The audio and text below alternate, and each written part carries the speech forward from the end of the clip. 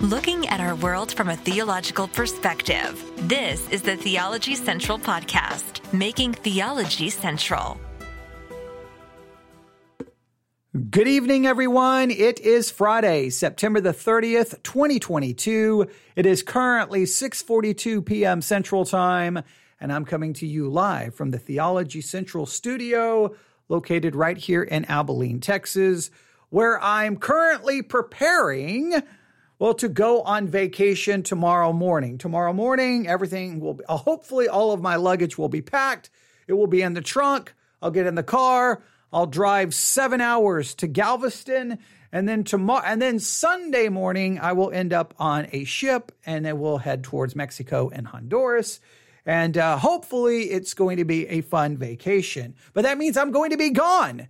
That means there's going to be a delay in any new episodes in our Bible study exercise on the book of Amos.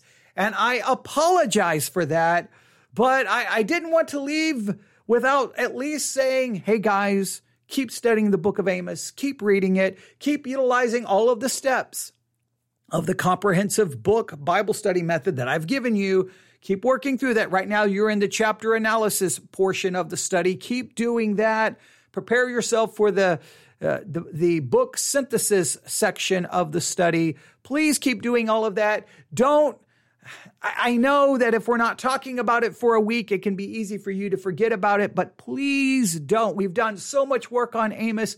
Stay committed to it. But I also wanted to leave. So I wanted to turn on the microphone just to try to encourage you, plead with you, beg you. Don't stop. All right, let's finish the book of Amos together. I promise you, right here, I have with me, I have my Bibles that I'm going to be taking with me. I have notebooks. I already have a bunch of pencils, and I'm going to try every day. I'm going to make it a commitment that no matter what else I do on vacation, that each day I'm going to wake up and do something right here in this journal. You can't see it. I'm going to do at least some kind of a devotional time. I'm going to try to start each day and end each day with doing something in the book of Amos. It may be reading something, it may be devotional, but I'm going to do my best to stay committed to doing a little bit of work each day in the book of Amos. And I hope and I'm going to pray, I'm going to beg, I'm going to plead that you will do the same so that when I come back, we're all ready to continue our work in the book of Amos and we can see it to a dramatic conclusion in the month of October. And when it's all said and done, I hope you can honestly say, I learned more about the book of Amos from that podcast than I have anywhere else. That's what I'm hoping to accomplish. We will see. So I wanted to turn on the microphone to encourage. But I wanted to turn on the microphone to offer you a special assignment that I want you to work on for the week that I'm gone. I want to give you something else to work on, but it's related to the book of Amos, all right? It's related to the book of Amos, but I want to begin by kind of just placing it in a question form. I may offer this question in a number of different ways to kind of give you. I want to put forth an idea, and then I want you to work on trying to find the answer for that idea in the entire Bible. But the idea originates from our study in the book of Amos, especially Amos chapter 4. All right, here's the question. When is your worship? When is your attending church acceptable to God? And when is your worship, when is your going to church unacceptable to God? Like, are there some mornings that you wake up and you should not go to church? Because if you go to church, your worship and your church attendance is not going to be acceptable to God. It's not going to be pleasing to God. When are there times going, nope, I'm just going to stay home. I should not go. When is it unacceptable to go to church? When is it unacceptable to worship God? Because there are times that in sermons and in preaching and in teaching, based on certain texts of scripture, they're like, you shouldn't just show up to the house of God, anyway. You need to spiritually prepare yourself, and you need to show up with a clean heart and with clean lips and with a clean mind. And that seems to imply that if you don't have a clean heart, you don't have clean lips, you don't have a clean mind, you shouldn't come to church. Now, I know that's maybe not what's intended, But that's what comes across, especially when you look at certain passages of Scripture. Because in the book of Amos in chapter 4, we have God speaking to Israel, and he's definitely condemning their worship. He says this, Amos chapter 4. Look very carefully. Verse 4, Amos chapter 4, verse 4. Come to Bethel and transgress. At Gilgal, multiply transgressions and bring your sacrifices every morning and your tithes after 3 years. So God is calling them to Bethel. He's calling them to Gilgal, and he's telling them, look, he tells them to come to Bethel, go and transgress. At Gilgal, multiply transgressions. Hey, come to these places. Now, Bethel and Gilgal, these are places that are set up for places of worship. And Bethel, they're worshiping the golden calf. And God is, in a sense, almost we think it's somewhat possibly sarcastic. Others may say it just be like a statement of fact. Look, that's where you want to worship? Obviously, you're not coming to Jerusalem. Obviously, you're set up a golden calf. If that's what you want to do, go worship and bring transgression upon yourself. Commit transgression, sin in your worship. Come ahead. Come on. Go and do it. And the verse or the concept is spoken of more in verse 4. Now, and please note, come to Bethel and Gilgal, transgress, multiply your transgressions, bring your sacrifices every morning, your tithes after 3 years, and offer a sacrifice of thanksgiving with leaven.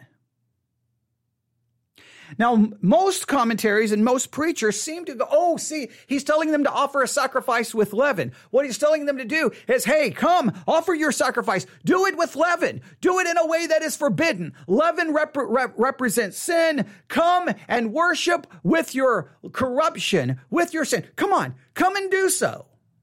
But we found out and we pointed out, but wait a minute. There's an interesting thing to note about offering a sacrifice, or offering a sacrifice of thanksgiving with leaven. And we find it in Leviticus. It says, besides the cake, he shall offer for his offering leavened bread with the sacrifice of thanksgiving of his peace offering. So here there seems to be offering up leavened bread with the sacrifice of thanksgiving of his peace offering. So was it acceptable to offer leavened bread with the sacrifice of thanksgiving? If it was, then God is not calling them to do something incorrect. It seems that God could be calling them to do all the right things, but you're transgressing because there's something wrong with your worship. And the reason we even are mentioning this, one of our listeners from Michigan, she did an amazing job and pointed this out. And when she pointed this out, I was like, oh, wow. I was all caught up in, wait a minute. Can they offer this with leaven? Is that right? Is that wrong? Most of the preachers condemn it. How do we understand this? And basically, I'm going to quote with one of the things she said. If he's saying it's wrong, it would be like saying, go ahead, you're not doing it right anyway. That would be like a paraphrase. It's almost like, okay, hey, you're already doing it wrong, so just go ahead and bring leaven as well. But this is what she said, one of our listeners, again from Michigan. But I read it as keep doing all the right practices and think you're pleasing God, but it's all in vain because you are following his design for your idols. It's like saying they look pious in practicing religion, following the rules, but the heart of the offering, the behavior and what they are worshiping is false. In other words, they're doing all the right things. They're offering up. And because please note all the things that are mentioned. Look, sacrifice every morning, tithes after 3 years. We would have to maybe do a little bit of work on that phrase. Sacrifice of thanksgiving with leaven, which seems to correspond with Leviticus, chapter 7, verse 13. It says, what else? Proclaim and publish your free offerings, for this liketh you, O children of Israel, saith the Lord God. So it seems to be saying, and I think that there may be a little truth to this, hey, go ahead, do all of the right things. Offer the sacrifices the right way, at the right time, bring the tithe at the right, do all the right things, but you're still transgressing because there's something wrong, inherently wrong with your worship. In this particular case, they're worshiping idols. They're worshiping something that is false. So what makes their worship false is not that they're offering the wrong things. They're offering the wrong things to the wrong, in a sense, God. It's a false God that they have created. What makes their worship false is not their sinfulness.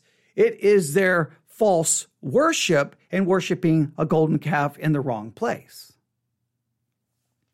But there's other scriptures that talk about God not accepting their worship, not accepting their prayers. That when basically you lift up your hands and praise and worship and prayer, I turn away.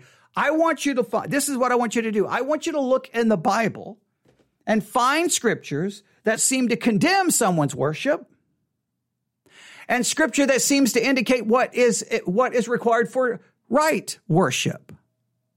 And then once you find these scriptures, here's the scriptures that seem to condemn people's worship. Hey, your worship, God is not accepting it. It's wrong. It's transgression. Figure out exactly what made their worship wrong. And then find the scriptures that seem to say this is what's required for true worship. And then I want you to ask yourself, what does it mean for you and for me? Look, this is very important because a lot of sermons like this will take that. See, they were offering sacrifices to leaven, their worship. And how some people will say that they were offering sacrifices with leaven, meaning that they were coming to church. They were basically worshiping God with corrupt hearts, with sin. They were guilty of sin. They were ungodly. They were unholy. And therefore God was not going to, their worship was a transgression to God. Well, if you carry that to its logical conclusion, no one can come into church unless they are holy. Well, are you saying holy in a practical way, or are you saying holy in our positional way? Because everyone shows up to church sinful, ungodly. Look, there's always things going on in my heart, in my mind, in my desires that is not acceptable. Does that mean that's it? Just put my Bible down? That's it. Stop praying. Stop calling out to God because I'm unclean. Or does it mean, no, go to God, but just go humbly. Go to God confessing. Acknowledge your struggle to God. I think sometimes it's preached like, hey, you come to church with a wrong attitude. And then basically you're not to come to church. I don't know how that works in practice. I come to church covered in the perfect righteousness of Christ that's imputed to me, but I acknowledge my failure in my practical righteousness, and I come to church to learn and to be convicted so that hopefully I will grow in practical godliness. But what does the scripture say? Find the scriptures that say, look, God condemns their worship here. And find out, why is he condemning their worship? Look deeply, because I think right here in Amos, their worship is being condemned. I don't know if it's because of their actions more. Is it because they're worshiping a golden calf? They've turned to idolatry, but they're bringing the worship of the true God. They're doing many of the right things, but just to the worship of the wrong thing. They're doing the right things, but worshiping the wrong thing. But maybe you're going to find other passages that seem to say, well, these actions make your worship unacceptable. Well, how does that work practically? And does that same thing apply to the New Testament Christian who is covered in the imputed righteousness of Christ? So find all the scriptures that where God condemns someone's worship. Find all of the ones. Find all the scriptures because then you can say, and then find all the scriptures that seem to indicate what is required for God to be pleased and accept your worship. We need an answer to this. Now you can do a little bit of work there on Amos 4, a little bit more work on, okay, so bring your tithes after 3 years. Exactly what is that referencing? Bring your tithes after 3 years. What is that referencing? I think this, and I think this is a biblical thing. There was a tithe that was to be brought every 3 years. Deuteronomy 14:28. Amos says, even if you were to bring your tithes every 3 years, it would not matter because it would only be an outward show. See, that tithe every 3 years, I asked you to do the work and then I start doing it for you. It actually is a right thing to do. I think all of the things he lists there are all right. The sacrifice with leaven is not a wrong sacrifice. It's a right sacrifice. Everything there is, these are all doing the right things. but you're still transgressing because you're worshiping the wrong thing. So find all the scriptures that condemn worship and think, well, why is God condemning it? Look deeply, and then look at all the scriptures saying God requires this for his worship, for worship to be accepted. And then ask yourself, okay, what does that mean for you when you go to church on Sunday?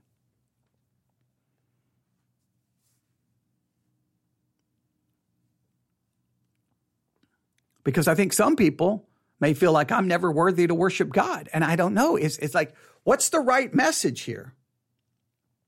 Instead of me telling you, you've got a week to work on it. Oh, I hope I come back and you guys have produced some really good stuff on this subject. All the scriptures that condemn worship, all the scriptures that seem to indicate what's required for worship, and then summarize what you have learned and see how does that apply in the New Testament concept of that we are covered in the imputed righteousness of Christ. My own personal feelings is I don't care how ungodly and how sinful you are, where you need to be is in church. Where you need to be is hearing the word of God. Where you need to be is hearing the gospel. But you tell me. Now, you can email me all of your conclusions, newsif@yahoo.com. newsif@yahoo.com. Now, remember, I may not respond in writing or even in broadcast form until like October the 8th or 9th because I'm going to be gone, but I will be checking email. And I want to definitely see what you have. And those in Discord, should be able to check Discord some. So post it in the Discord channel and let me know what your thoughts are on this very important subject. What were you taught? I would love to know what you were taught. Were you taught, hey, if you go to church and you're not this, and that, basically your worship is no good and God doesn't accept your worship. Well, then did that have an impact on you? Or were you taught, hey, it doesn't matter. You could have just burned someone's house down. Just come to church. It's okay.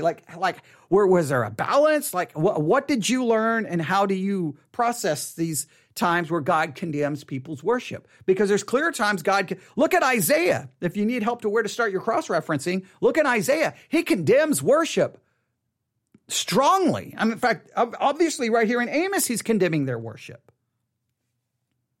So all the scriptures that condemn it, all the scriptures that seem to say this is what God requires for true worship, and then summarize what you've learned and then figure out how does that apply. And I would like you to add your experience with this concept, your experience with this. You can start with your experience, right? I give you the question, right? I gave you the questions. So you can start with your own experience, then do all of the looking up of scriptures, then your summary, and then your application. So, all right. Can't wait to hear from you. newsif@yahoo.com. newsif@yahoo.com. I've given you a special assignment so that you won't miss me too much while I'm on vacation. Please work on the assignment. Don't think it's just some throwaway thing. This is a serious, serious issue, and we need a biblical answer, not just a church answer. All right. Thank you for listening. Can't wait to see what you do in your study. May God bless you as you study his word and as you continue to work on the book of Amos. May God bless you.